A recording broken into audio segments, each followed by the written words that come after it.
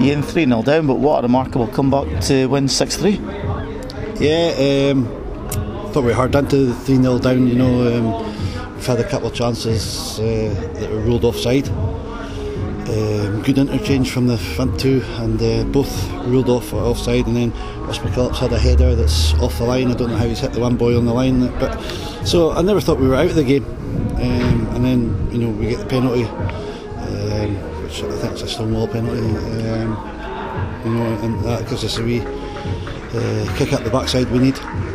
Then you've had a second. It was like 8 minutes between the first two goals for you.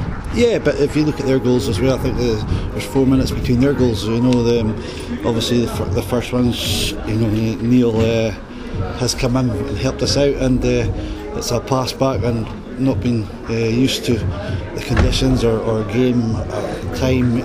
As you said, 5 years, a long time. But he's come in and helped us out today because Diggy was struggling, and did well. He did. So that was the first goal, and then the second goal, the big boy still is rolled stark and got a good finish into it. Again, the goals you've taken, you've put them under pressure, and it's paid off. Yeah, I thought we put them under pressure, but I think we should. If I'm being ultra critical, we should have had more. We've had that three I've mentioned, two a couple of decisions that are offside. Big McKillop's header, ball scrambled about in the box. Shady's missed one right at the end there from a yard out. So I think we had plenty of chances, but no, it was good to score goals. Again, it must have only took you about a minute in the second half, and you've put level terms. Yeah, it was important that we said that we had to put Huntly on the back foot and set ourselves out to get that third goal and early on, so that we had enough momentum to get into the driving seat, and we did that. And Bobo, who's never played for Huntly, but he's managed to come up with a goal against him. Yeah, it's a great finish. It's a great finish from him. We were screaming at him to get into the box, and he did it.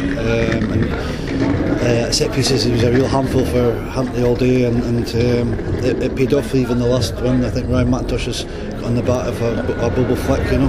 Mentioned set pieces, the fifth one from a free kick. Probably wouldn't see a cleaner hit.